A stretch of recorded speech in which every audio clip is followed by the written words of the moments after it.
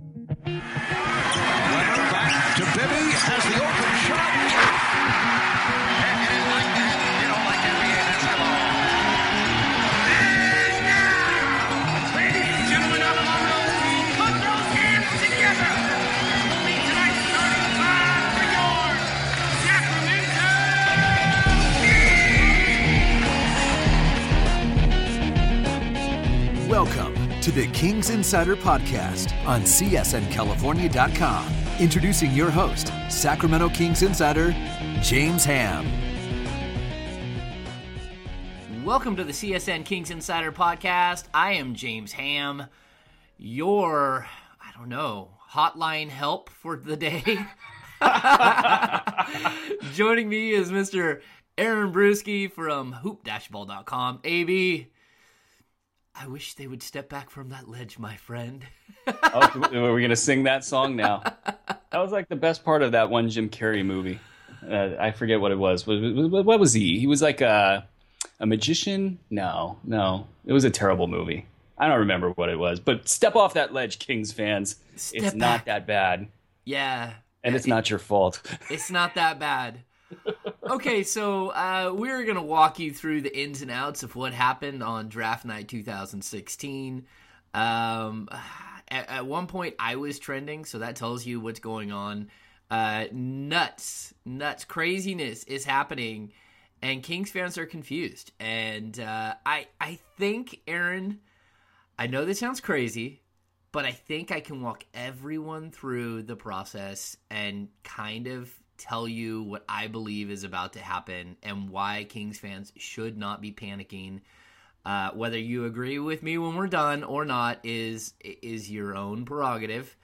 But I like to be the, not the beacon of hope, but the rational thought. Let's figure this thing out. So, number one, the Kings fall to the 8th spot in the draft. We knew that for a long time. And when that happened, I think initially it was like a major panic move because there were only 7 players in this draft that were worthy of going in the top 8. And so everyone was waiting for someone to pop up out of nowhere and become that 8th guy and maybe push one of these guys down to the Kings. Lo and behold, that just happened to be Marquese Chriss, a Sacramento native who is raw and talented and has tools, but again, is not someone that the Kings need even in the least bit. And so when he falls to the Kings at number 8, which was the worst of all possible scenarios for the Sacramento Kings, we have this crazy chain reaction. And I think right now, people are they're stunned, they're confused. What are your initial sort of thoughts on what happened on draft night where Chriss is dealt to the Phoenix Suns for the number 13 pick, the number 28 pick, and a very, very nice European prospect that will be coming over next season for the Kings in Bogdan Bogdanovic. I love how they have the same name and they just add Ovic on the end. But what are your initial thoughts, Aaron? So I was a proponent of the Kings moving down in the draft. So as the day unfolded, yes, you were. As the day unfolded, I thought the Kings were just really looking good. Like I thought that they had set themselves up in a draft with a lot of variance, as we saw in the draft, to be able to address multiple positions and really, I thought that they could come out of this thing with an A+ grade. That was my initial thought. So they make the deal, and I participated in a couple mock drafts, and a bunch of mock drafts I saw had Marquese Chriss falling to 8. And this was, I didn't want to call it that nightmare scenario, but they needed a team like the Suns who stepped up and provided this for them to believe in Marquese Chriss and trade some first rounders for him. So when that trade went down, I was sitting there thinking, you know what, this is about as good as it gets for the Kings. And let's just see how it goes from here. What happened from there was shocking. Absolutely shocking. Shock and awe. And I'm shocked that there is a player whose name is so closely aligned with the Papa John's franchise. I mean, it's almost as if he is Papa John, but then they Americanized it and made it Papa John. But I guess I keep thinking of Rusty from Vegas Vacation, Mr. Papa Giorgio. Yeah, that's what but like it's hilarious. Like, if there's a name that people are like, what? It had to be Papagiannis. That just blew my mind. But anyway, yeah, that was just, it took, obviously the LOL Kings crowd got, going out there. And it was a shock. That was a shocking draft pick because I did not see him on anybody's draft board in the first round. Okay, he was on Draft Express. He slid up at the end, yes. He was at number 22 on the Draft Express board. And, okay, so I guess we should start there. But but here's why, why he was at 22 on the Draft Express board. Go ahead. Because they knew that the Kings were going to take him. They didn't know the Kings were going to take him. I mean, that's not what I'm hearing, but go on. The Kings took him at 13 because he had already been promised a draft selection in the draft. He had already been promised a first round by another team, not the Kings. And we don't know who that team is, right? No, we don't know who that team is. So that is what I'm not buying. Oh, he had been promised. I mean, I'm reading everywhere that he had been promised a first round selection a while ago. And the Kings were sitting at 8, hoping that Chris Dunn would fall to them, and knowing that he probably wouldn't, but maybe Jaylen Brown would, who, just so you know, was Vivek's favorite player in the draft. And they were hoping the Kings had no thoughts of moving down until the nightmare scenario happened. So it wasn't the Kings who had promised, unless they had promised number 22, where they were able to somehow mystically... Oh, okay, so people are completely forgetting this whole Marco Bellinelli situation. How in the world do you trade Marco Bellinelli for a first-round pick? Even in this draft, I don't get that. I mean, Rich Cho is supposed to be like this genius, and I get it. You know what? Let's table the Bellinelli discussion for a second. Let's finish up with Mr. Papagiorgio. Okay, so the Kings draft a guy that really, it's shocking. It is. Everyone around the room is like, holy cow, Wade Baldwin and Denzel Valentine are both there on the clock. But I have a different perspective on this. And look, I don't know how good this kid is going to be and whether he's going to be a bust or not. I do know that he is coming over this season. He is going to play for the Sacramento Kings this year. Vlade Divac thinks he has all-star potential. They have been scouting him for a long time. They have European scouts. Predrag Dropnyok is their advanced European scout. They know this kid very well. Strangely enough, Costa Koufos doesn't know him because I reached out to Costa and we had a nice conversation. He doesn't know him at all, which is weird because Costa's even playing in Greece right now, getting ready for whatever.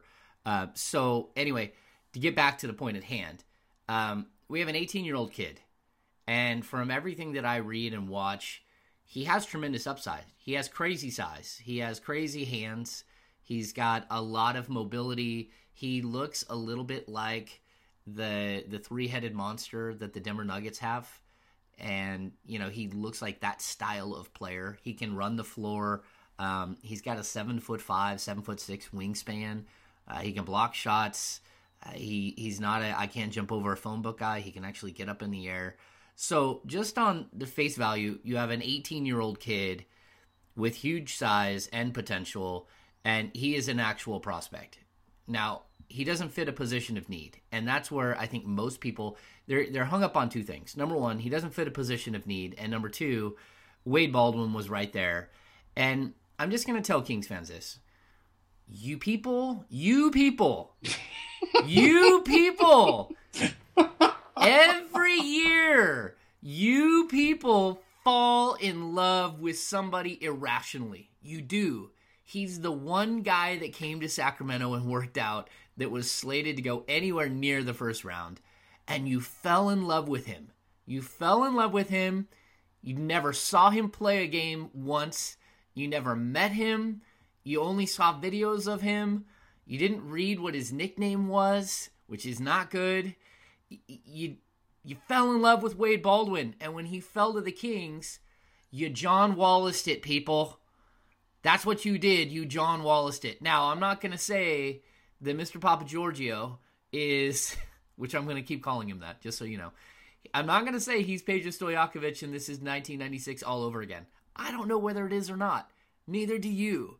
The fact is, the Kings looked at Wade Baldwin and said exactly what Aaron Brewski said last week about Chris Dunn.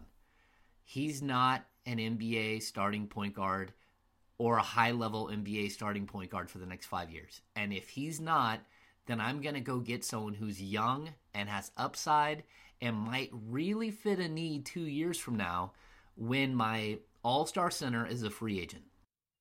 My God. Which thing do I address? Okay. You go, Aaron. All right. So for Chris Dunn, I didn't say 5 years. I said that I wouldn't, in the Kings' position, be thrilled about attaching myself as a bet that he can be worth it for the next 2 to 3 years. I think Chris Dunn is, he's got a lot of potential. But he's not an all-star. I don't think he's an all-star. So on the issue of you have the 8 pick, that's your asset. And let's ignore the fact that they got Scal the 29. That's 28. Its own little 28. Pardon me. That's its own little deal. We'll discuss that. Yeah, we'll discuss that. Your decision to pass up on Marquise Chris, a bona fide asset of some type, of some ilk, whatever that ilk may be, it was good enough to go 8 and for Phoenix to trade their picks for him. Now you just have this pick at 13. Looking at Papa Giannis, or whatever you're calling him. Papa Giannis. Yep. Papa Giannis. He has the upside of those Denver players. He's a hybrid between Nurkic and Jokic, yep. If you ask me. And maybe a little bit faster than both of them. But some of this stuff isn't pretty. Like, he is not, if he turns out to be Costa Koufos, that's probably a win for the Kings. Now, does he have some upside beyond that? Yeah, he does. And is it possible that they see something special in this kid? I could see it. I could see where this kid might have that, 1 in 10 chance of being better than Costa Koufos. And yes, this is a weaker draft, but there were a ton, not just Wade Baldwin, there were a ton of other players that also fell that were in play at 13. And my feeling, and another thing to address before I talk about that, is Draft Express didn't have him in their top 36 as recently as like 4 days ago.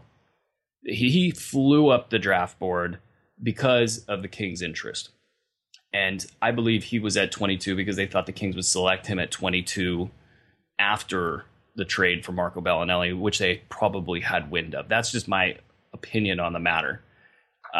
The looking at this pick in a vacuum, I just think that they panicked, thinking that there was another team that had a promise that was going to take him before 22, and they didn't like anybody else that they saw that was available on the table. They liked him more than they liked Wade Baldwin, and I also think they probably made an internal decision to go after Rajon Rondo, and that, from my perspective, if I'm a Kings fan, would scare the living daylights out of me.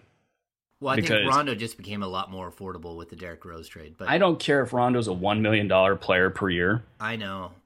He had a terrible offensive season last year, and his defensive season was even worse. That's just my opinion. I don't know that there's enough. I don't think the money is the issue. It's the way that he's going to run the team. So he could completely change his game under Dave Joerger, but we've seen no evidence of him under numerous coaches changing the way that he plays.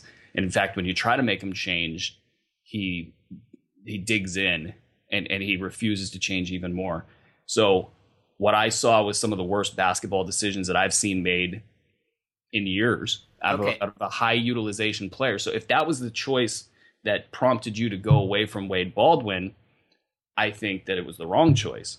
Yes, but again, Wade Baldwin, he can't run the team on day one when Darren Collison is suspended. Wade Baldwin is not like slated. Most people have him as a combo guard. They don't even know if he's a true point guard. It's not like in a bad draft, Wade Baldwin went number 17. In a horrible draft. And the Grizzlies had a great draft, I might add. Well, let me just point this out, though. Number 14, Denzel Valentine. Trash knees.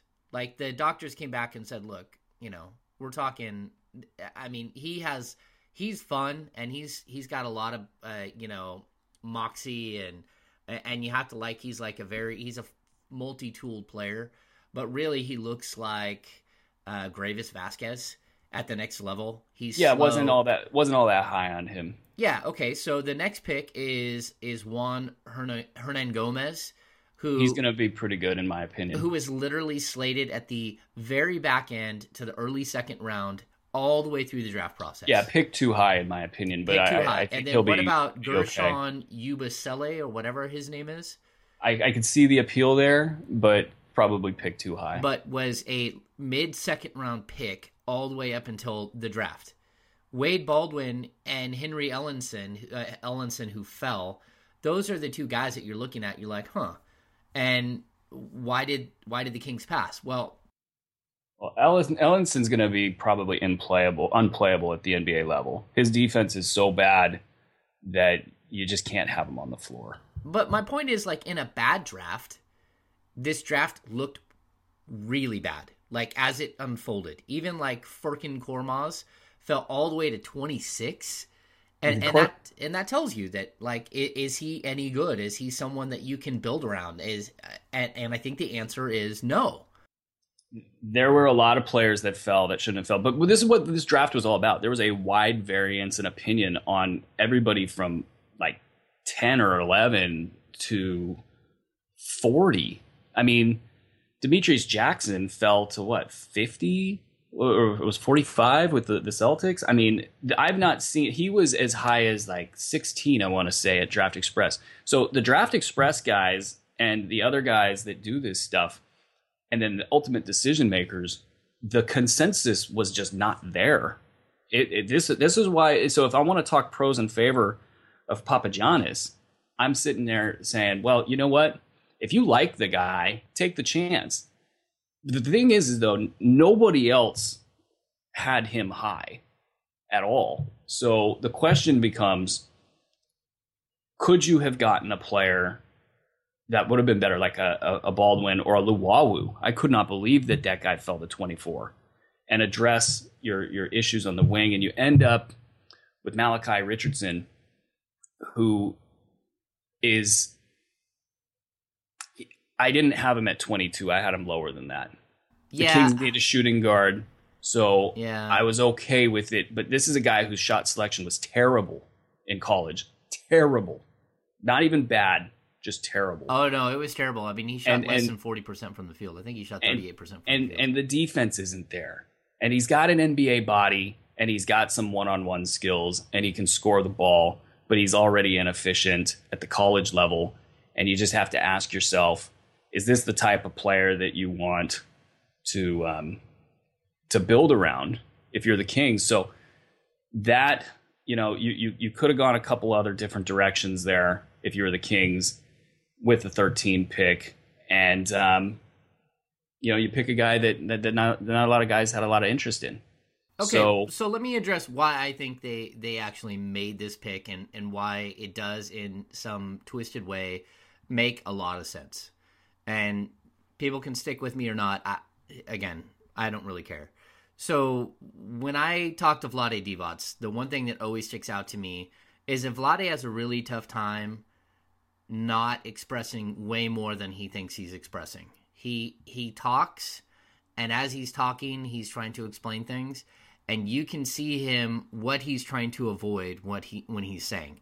So reading between the lines is actually not very difficult with Vlade. So when talking to him, number one, I can honestly tell that he really likes his kid, that they had him, they talked to him, they worked with him. His scouts had told him how much they really liked him. Then they flew over and they saw him like a week ago Sunday when he had his pro day. And they're like, okay, this is a guy that we're very interested in. This is a guy that we think might have skills going forward. Okay, and then people are like, okay, but you don't need him. And the fact is, DeMarcus Cousins and Kosta Koufos did not work at all last season. Everyone knows that. It was like the worst thing to watch of all time. And Willie Cauley-Stein, you got to love what Willie Cauley-Stein brings. He's going to be a guy that you want next to DeMarcus Cousins for a long time. But there's also this whole Ryan Anderson thing. And people are like, well, now they're not going to go after Ryan Anderson. I don't know if anyone noticed, but the Kings didn't draft a stretch 4. They left a stretch 4 wide open because they have an intention to go sign Ryan Anderson still. And people are like, oh, no. So now you're going to have all of these guys, Kosta Koufos, DeMarcus Cousins, Willie Cauley-Stein, Papa Giorgio, and Skull. You got too many guys. And here's the real truth. Number one of these guys is going. And that player is most likely. It's Kosta. It's Kosta. And I'm just going to point this out again. The Kings just traded Marco Bellinelli, who shot 30% from three-point range and 38% from the floor last year. They did a 30-year-old guard who's owed almost $13 million. They just got a 22 pick in this draft. Number one, that tells you two things. I don't know what in the world Rich Show is doing. That tells you, that's crazy talk. Number two, this draft was horrible. Absolutely horrible. The Charlotte Hornets were attempting to deal that pick along. They were going to give that pick away if someone would take Spencer Hawes or what's his name, Jeremy Lamb. They're like, if anyone will take these contracts, one of these contracts, we'll just give you the pick. Somehow the Kings got them to take their dead contract, which, again, this is the equivalent of Carl Landry to the Kings. And in exchange, they got a first-round pick. So what that tells me is the value of an experienced veteran under contract at a reasonable rate is worth way more right now than people are thinking that it is. Which means that, in reality, Kosta Koufos has way more value than the number 13 pick. He's under contract for 3 years at $8 million per. He's a $24 million contract. When teams strike out with Bismack Biyombo and Festus Ezeli and Hassan Whiteside, they are going to come to the Kings and say, what's it going to take to get Kosta? He has value. And he has enough value that you might be able to fix a position of need. Like, bring in a different point guard, bring in a different shooting guard. He can be packaged along with that to go and do something different. And that is why they went young at the position. They already knew that they had Cauley-Stein and Cousins in place. They hoped to bring in Ryan Anderson. And now they have a young guy coming up that is under contract for the next 5 years. You can watch him mature and grow and hope that he becomes either a replacement or a major asset going forward, where when they looked at the other players, they thought, okay, Wade Baldwin is nice, but where is Wade Baldwin fit on this team? I've already got Darren Collison. I'm going to have to bring in a starting point guard no matter what, because Wade Baldwin is not a starting point guard on day one. So I have to do something different at that position. So what this does is it allows them another asset, and that asset is Kosta Koufos. They can go out and shop Koufos. They can play Papagiannis for 10, 12, 14 minutes a game. Vlade thinks he has all-star potential. Whether he has all-star potential or not, he's serviceable and he can fit. And he also, you never know, Dave Yeager likes a variety of bigs. We've always known that about him. I mean, he used to have like 6 different bigs that he threw at people at all times, including Zach Randolph and Marc Gasol. He would throw John Lauer at people, would throw Ed Davis at people, Brandon Wright at people. I mean, they just kept coming up with new, different styles of bigs. So I assume that he has an idea of how he could use his kid. But what the Kings are trying to do is get young, plan for the future, and at the same time, they saved a whole bunch of money by moving down and by trading Marco Bellinelli. They what did they come out of this with a plus $4 million, $3 million when you look at what the number 8 pick and Marco Bellinelli would make versus the 3 picks that they have. It's a huge. They now even have more cap space than they had before, and so I kind of like what they did because in all honesty, I liked Wade Baldwin. I was telling people about Wade Baldwin like 3 weeks ago and thought he was an option.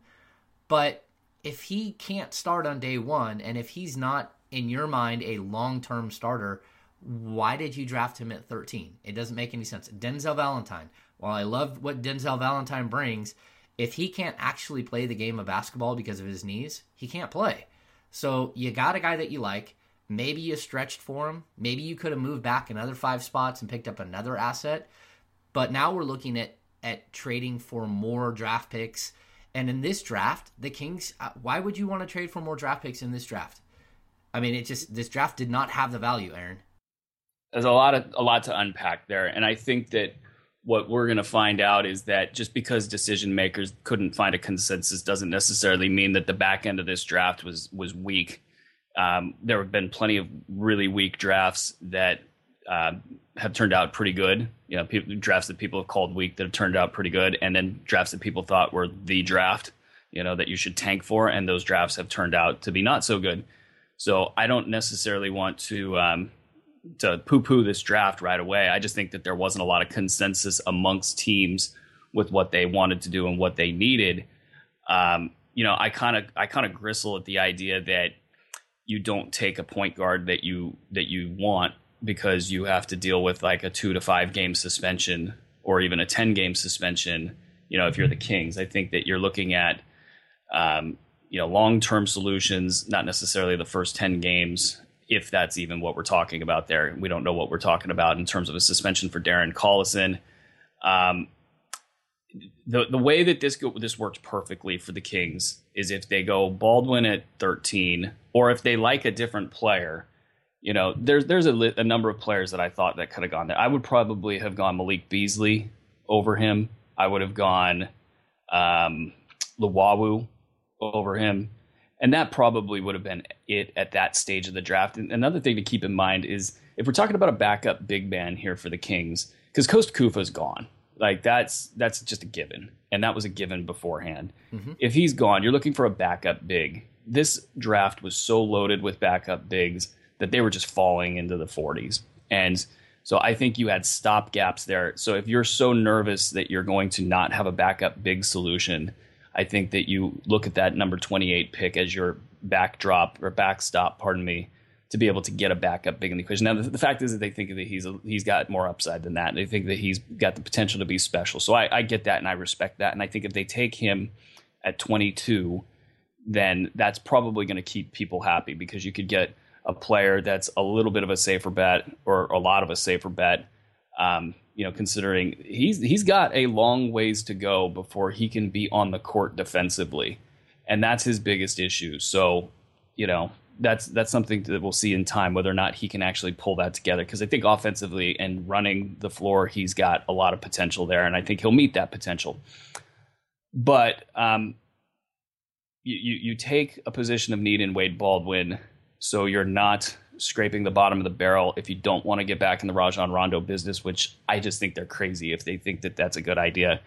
Darren Collison, if you're moving in a different direction after him this year, just to have somebody in the hopper.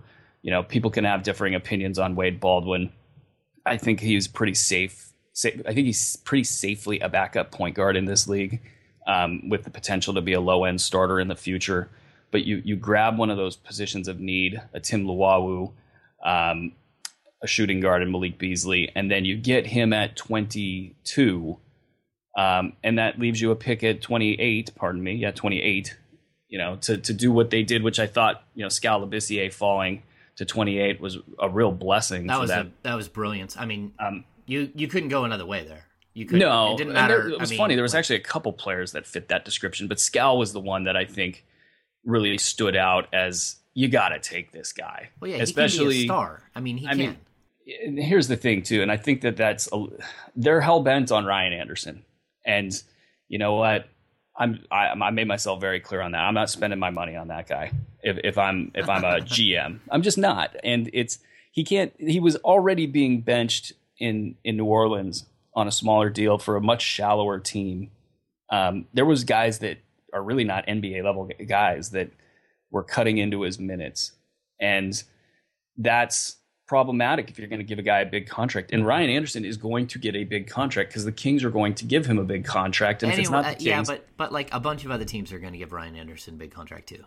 I don't the know. Kings I aren't the think only what I'm ones that hearing are from chasing. people in the league is that it's not as crazy as everybody else is making it out to be. Now, whether or not the league can actually do that remains to be seen. But this free agent class is bad. So it's a combination of you've got more money than we've ever seen and a bad free agent class. I think that they know going into this that this is not the time to be a drunken sailor with your money. And we'll just see. Every time you say don't be a drunken sailor, a bunch of NBA teams go out and they're drunk sailors in Vegas. Well, they always are. They always are. Okay, so I'm gonna make one. A couple of counterpoints here. Number one, what do Darren Williams, Brandon Jennings, Jeremy Lin, DJ Augustine, what do all those guys have in common? DJ Augustine's a good basketball player. The other ones, they're all going to be better than Wade Baldwin for the next 2 to 3 years. That's the answer to that question. And so, well, DJ Augustine has knee problems. So they're all that's going to be issue. better than Wade Baldwin for the next 2 to 3 years. They are.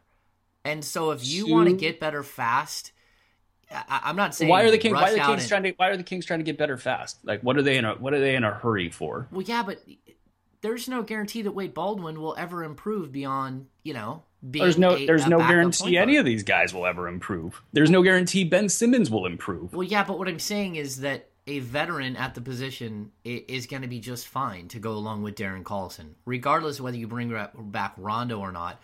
I mean, I would have loved to seen them just hand the 8 pick over and pick up Jeff Teague if he would sign an extension, but that didn't happen. I was kind of shocked the Kings didn't get into that deal.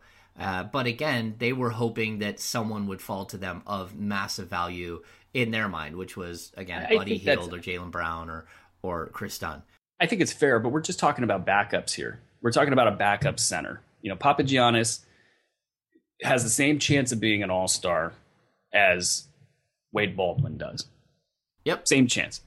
And you could argue, different aspects of their game till you're blue in the face. The bottom line is the Kings don't have a point guard, and they had a number of backup bigs that they could have selected. So you could have gotten 2 birds with 1 stone in this. In this case, your shooting guard selection, though, now is Malachi Richardson. So you're putting Malachi Richardson on the stand, so to speak. Okay, is he going to be the guy? DeMarcus Cousins loved him, and this is something we haven't even talked about yet. When the pick came through, Boogie had a tweet. Do you know why? I have no idea why. I know why. And I really don't care, to be honest. But it's because they work out together at Impact. They have all summer. He knows Malachi Richardson. He's been working out at Impact in Las Vegas with DeMarcus. So what did he want him taken at 13 or something? No.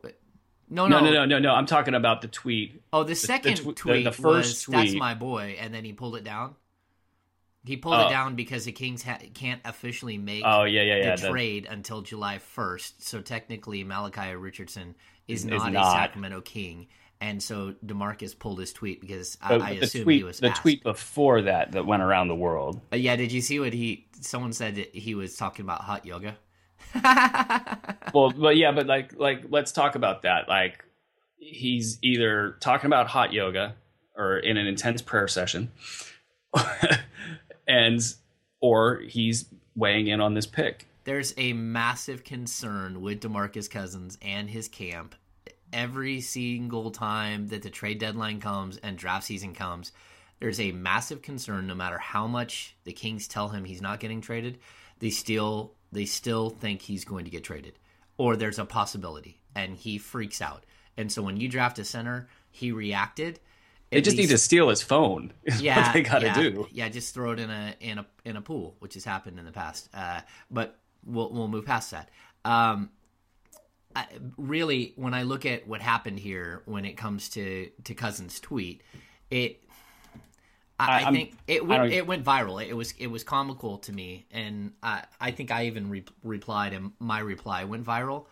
What did he say? God help us. Yeah. Yeah, and I said, God help us all. Yeah, and anyway. But anyway, his guy gets picked at 22. Now, maybe that's a complete coincidence, but this puts a lot of pressure on him at 22, being Malachi Richardson, to deliver at a position of major need, not just minor need. Okay. Like the point guard position is a position of need, but the point guard position in the NBA is actually quite deep right now. And there are a lot of options. Some of them you just mentioned, others that are younger and cheaper as well that can come in and be a point guard solution for the Kings. The only reason you take a Wade Baldwin is you're looking to get a rookie scale player with a little bit of upside that isn't a retread that maybe you can build around. We're talking about backup players here. Not a big deal. But there were players at the shooting guard position that the Kings could have taken above Malachi Richardson. So now this, I think, puts the onus not just on Papagiannis, but now Richardson to deliver, and the tape is not kind. I mean, he is either going to be really good or he's going to be a guy that frustrates the hell out of Kings fans. Okay, so here, let me explain why I believe that Malachi Richardson means absolutely nothing. Okay, first of all, the Kings do have targets in free agency. We've already talked about the biggest target, which is Ryan Anderson. They have a second target, which we've talked about a little bit, but I don't think we've fully confirmed to people. Look, the Kings, from what I know, are targeting Courtney Lee. They love Courtney Lee. They love what he brought to the end of the season to the Charlotte Hornets. So stick with me here for a second, Aaron. Charlotte Hornets have a bevy of free agents. Al Jefferson, Marvin Williams, Jeremy Lin, Nicholas Batum, and Courtney Lee. They didn't have enough money to sign all of those players, so they were shopping their pick, trying to get more cap space because they want to bring everyone back.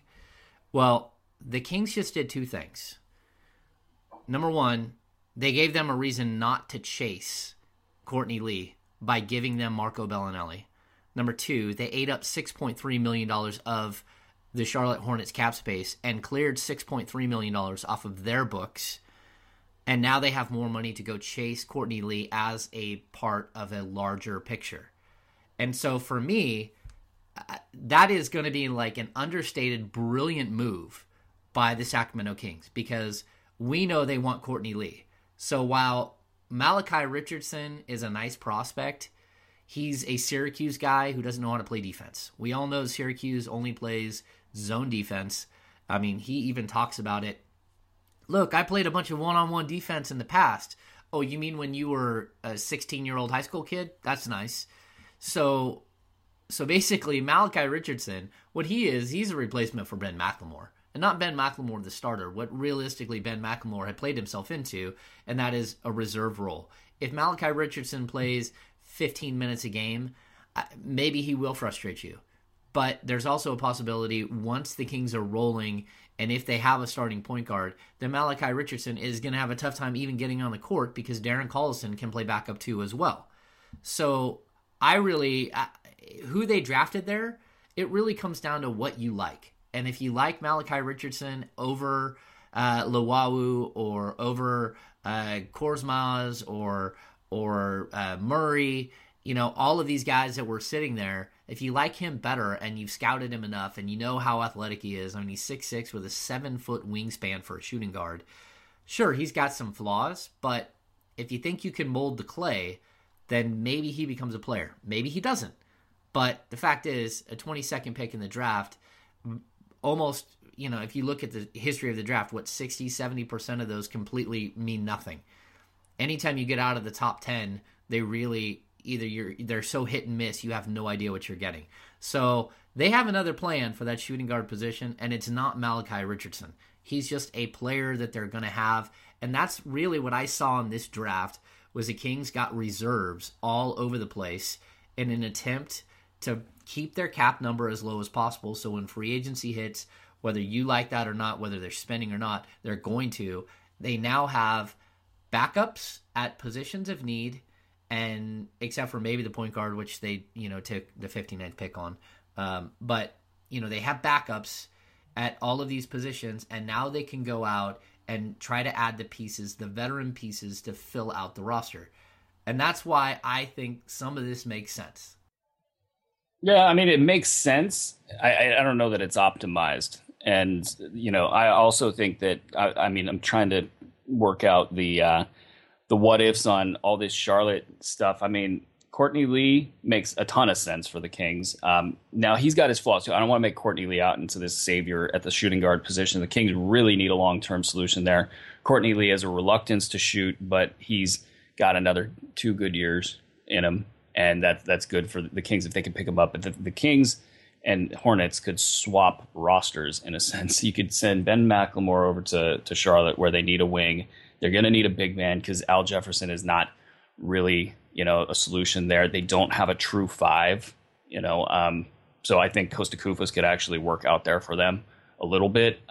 See, now you're thinking along the same lines. If you take Kosta Koufos and package him in a sign and trade for Courtney Lee, now you've filled a position of need and kept your cap at a point where you can go and chase other realistic targets to improve your roster.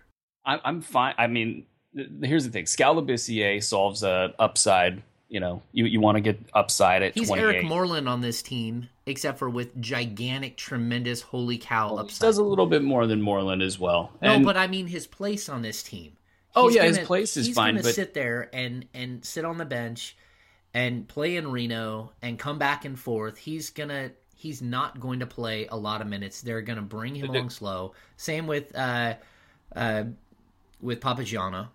They're gonna be able to bring these guys along slow because they already have 2 major bigs. They'll add another big, and they may even bring Quincy Acy back just to help out.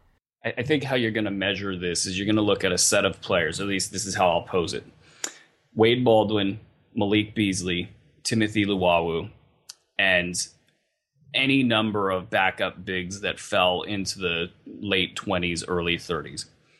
You're going to measure those players against the players that the Kings got. And that will ultimately, it'll be hindsight is 2020, but my contention is going to be that you could get your point guard position, you could make it younger, you could still get the guy that you really like from overseas, get him at 22, and if he slips, then you could look back or if somebody takes him, you could fall back on a big man and get, and if say you don't even want to take Wade Baldwin, you could take one of these other shooting guards or a small forward in the Luwawu. And he's actually more of a shooting guard, but you could go a different direction and not put your chips in the Malachi Richardson basket. So it's, again, I think it's shades. I think at the end of the day, I'm not disappointed with the Kings as much in the outcome as I am in the lack of optimizing it. I don't think that they were going to lose Papagiannis if they waited till 22. So that would have given them the flexibility. Say they don't even like Baldwin, that they could go get a Malik Beasley or Timothy Luwawu. So if those guys start going off, that's going to be where Kings fans feel like, oh man, we missed it. So beyond that, the big thing I've always said for the Kings is, can they avoid mistakes in free agency? And this will be the big moment that is going to split Kings fans, just like Isaiah Thomas split Kings fans. The organization is going to pick a direction, and it does look like they're going to go for Ryan Anderson. I'm not as 100% convinced that they're going to go after Rajon Rondo. I'm not sure if Vlade was just saying that to keep his options open last night because he said he wanted him back. And that's, to me, the biggest thing facing the Kings right now. Okay. You know what? Look, when we really look at it, we've come down to the thing that you always come down to in the draft. It's you like this guy better, they like this guy better. To me, I'm ambivalent whether Beasley will be better or again you look at Bembry, whether Bembry will be better than Malachi Richardson or Luwawu will be better. I think you put them all in one hopper and you say, okay, 1 or 2 of those guys are actually going to work out and be something at the next level. That's it. And you hope that you got the one guy that's willing to work, that's willing to do everything that it takes to get better, and who magically somehow fits the NBA game and improves. Outside of that, I'm not sure. I don't, that's just, it's the way that it works out. For every, Giannis Antetokounmpo, there is a Tony Snell. It's just the way that the draft works out. You're banking on talent at at that point, and you're hoping that your idea of talent and someone else's idea of talent is different and that you're right and they're wrong. I'll close it out by saying this. Draft grades, which are stupid. But if I had to give one, I'd say C plus B minus, which is better than average. And I'm the only reason that I think I and other Kings fans out there are disappointed in this is that it felt like it could have been more optimized. And I think it felt like it could have been a massive haul for them. And I just love the way that draft started out for the Kings. And so it's weird. It's C plus B minus, but I felt like it could have been an A. It could have been an A plus. I think that if they took Baldwin or again Denzel Valentine at 13, they get an A in every mock draft. I mean, in every grade system around the league. I honestly do. Yeah. The fact is, they took a guy that they believe has more potential than either one of those players. And if I'm it good works with that. out, I think you do that. I think you, as a decision maker, you don't go with what other people, you go with what you think, and then you let the cards fall where they may. I do that every year in the fantasy draft rankings that I make, and sometimes I hit and sometimes I miss. But at the end of the day, I live with the results. Well, and if I'm a Sacramento Kings fan, and I think that Vlade Divac is making a draft pick on the assumption that if he does that pick, that he's going to get a really high grade by talking heads all around the league, then I really, really don't want him running my franchise. No, and that's not his style, and that's why, though it was surprising, it wasn't as surprising when you think it through and think about who Vlade is and how and why and everything that went into making the decision. So yeah, we'll see how it goes. And again, free agency, which is right around the corner. Free agency is going to be the bigger determinant of what happens with the Kings and how they work and how they run and how they look and everything in between. And 3 years from now, what they're paying on their cap. Mm-hmm. To me, that's the ball game. Well, you got a good coach. The draft was pretty good. Now you got free agency. Well, and what I really do believe they did in this draft was they set themselves up to not just be an aging team trying to add pieces for a last-second run, a short-term run with DeMarcus Cousins.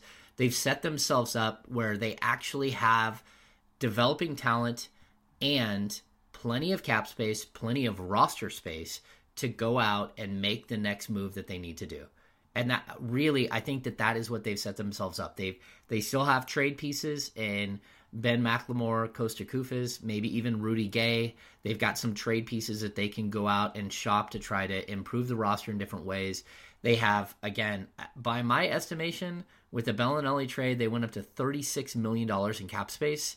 And then with their picks, I think that'll cost them about $3.5 million. So we're looking at like $32.5 million in cap space. And then, everybody's got cap space. Well, yeah, but what I'm saying is that if you want to chase, heaven forbid, they bring back Rajon Rondo, Ryan Anderson, and Courtney Lee. They bring in Courtney Lee. They have the flexibility now to do all three things to go with a solid draft. And now you've taken a roster last year that was clearly not optimized. It was clearly broken.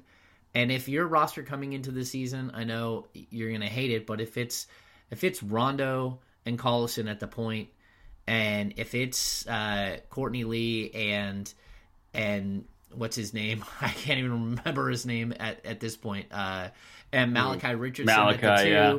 And then they bring in another, a fifth guard, or they bring back Seth Curry to help out in the backcourt. And then you get over to the small forward spot, and you got Rudy Gay and Omri Caspi still, and that Malachi Richardson could go play a couple of minutes over there.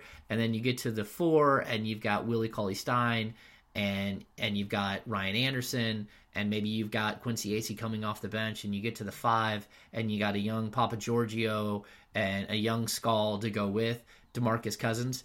Maybe you've made enough tweaks to a roster that it makes sense. And part of me wants Rondo to come back just so I can kind of gauge how much George Karl cost the team in terms of wins last year. I mean, really, like, and I know that the Kings will probably have a number like 32 or 33 again. And even with Rondo, just the difference with Carl and Jaeger, I think that I'll find myself taking the over.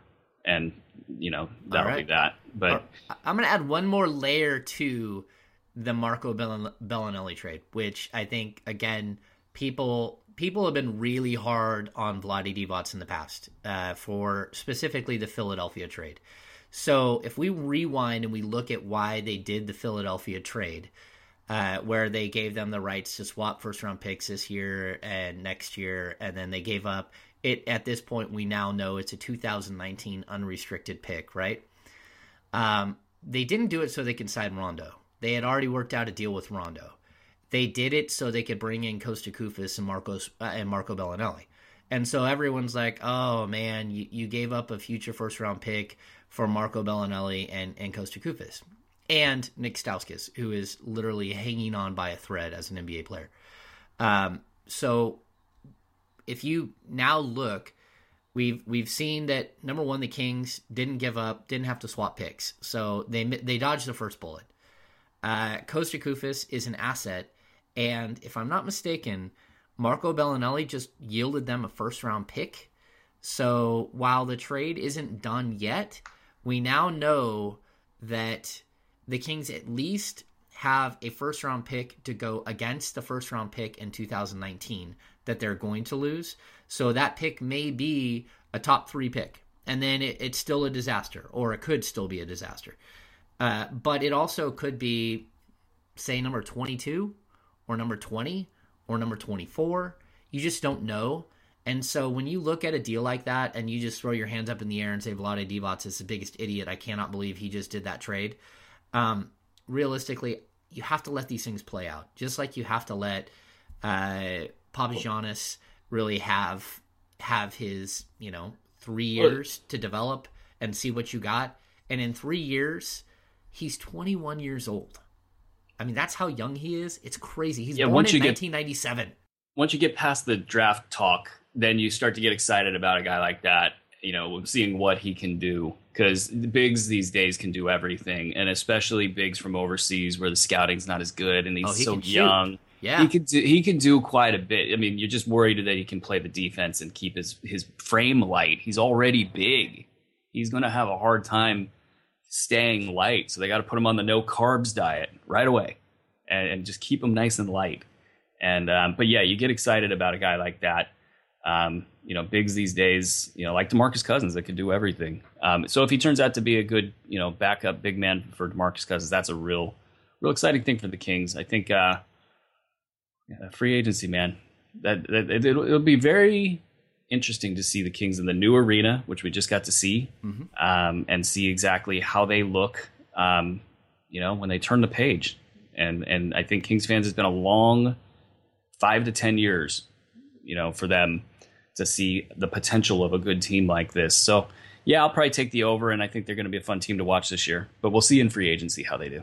There we go. All right, see, people, it's not nearly as bad as you think it is. There is still hope. Did we talk them off the ledge? I don't know. I hope we talk some people off the ledge, and if not, I just want those people to go back and watch the 1996 draft where people were literally crying in the stands when Jeff Petrie walked to the stage and announced that they had drafted Predrag Stojakovic, and everyone in the room went, "What in the world?" And I'm also gonna keep poking this one. This kid that they got, the Serbian guard that they got, that was the number 24 pick in 2014. Number one, he went number 24 because everyone knew he was staying overseas. So he was probably a better talent than that, and he has improved greatly.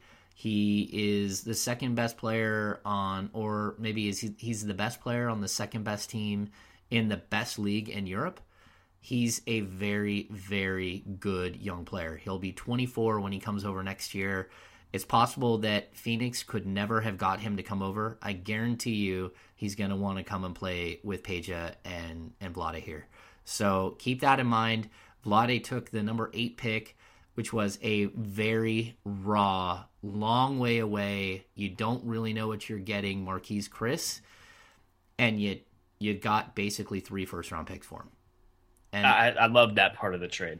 It's not bad. It's not bad. And 2 first-round picks this year, and next year when you could potentially lose your first-round pick to the Chicago Bulls if it falls outside of the top 10, they now have another prospect coming in next year to fill that void, which is something that Vlade pointed out, that, you know, I got one for next year because I don't think I'm going to have a draft pick next year. So it's an intriguing draft. I don't think the Kings did that bad. I think on paper they could have done better, but in reality we have to let it play out and see what happens. So it was an exciting night. It was an exciting night, and my final thought, so you don't have to ask me what my final thought is check out hoop-ball.com. There's 60 picks worth of analysis on each guy that was taken.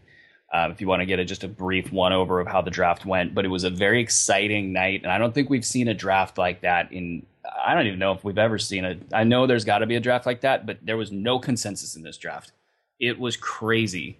Every pick was a surprise. So I think so. I just had a blast. So after number 1 and number 2, every pick all the way up and down the board was a complete surprise. And like the Jimmy Butler stuff, all of that. It was Serge Ibaka, high intrigue. Serge Ibaka. My we didn't God, even talk about they that. Orlando just got fleeced. Oh, what? Fleeced. Oh my God! I mean, I'm just worried that Serge Ibaka's got a knee problem because his numbers dropped off, and there was no people try to explain that number drop off, and it's not explainable other than that he either got slower due to age or his knee. That's it. But he's not that old. That's what I was shocked at. I was like, I think he's got a knee problem. Either that or I don't know. I don't know what's going on there. All I know is that they got Victor Oladipo now, and that makes them so dangerous. Oh, I totally agree. They now have the shooting. It's crazy. They are dangerous in a way that I don't think that we've fully comprehended because draft day just happened and we haven't unpacked it all. But I mean, if you added Oladipo to that team this year, they beat the Warriors. Man, Serge Ibaka is 26 years old still. There is no way that makes any sense. And he was terrible for the most part in the playoffs. Terrible. Well, he just doesn't look like he has any range. I think he's lost his fastball, whether it's his knee, and they're very good at keeping injuries under wraps. It's a small market media. They don't like to sell out their home team there. And he talked about his knee, and I mean, he had surgery. They said before the year there was not a knee problem. And then his block rate went just in the garbage. And everything went in the garbage. Everything in the garbage. Shocking. I mean, that dude averaged 6.8 rebounds a game in 32 minutes a night. And there was no change with the way he was deployed. It was just a complete drop-off. Yeah, really shocking that they were able to. And I mean, you're going to give up a first-round pick. You're going to give up Oladipo, which was, the second or third pick in the draft, and who has been very good. He's been great. Yeah. I don't get that at all. And he's a great kid, too. He's a good character guy. And so when that came through, I thought it was a typo. And just so people know, the Kings tried everything to get Oladipo out of Orlando at the trade deadline. They tried everything. They thought Orlando was going to move away at that point, and they worked the phones hard to try to get Oladipo and couldn't swing it. Great night. Yep. All right, so that's going to do it for this edition of the CSN Kings Insider Podcast. I might have a special podcast coming up. We'll see if that drops in the next couple of days. A very interesting podcast. We'll see. But it was a fun night of Kings draft coverage. We will be back next week with more craziness because free agency starts on July 1st, which is that Saturday? I think it's a Friday. It's Friday. Yeah, so we've got some craziness about to hit, and things are only going to get more intriguing here in Sacramento as we roll through this summer. So for Aaron Bruski, I am James Ham. Thank you for tuning in to the Kings Insider Podcast on CSN California.com. See you next week.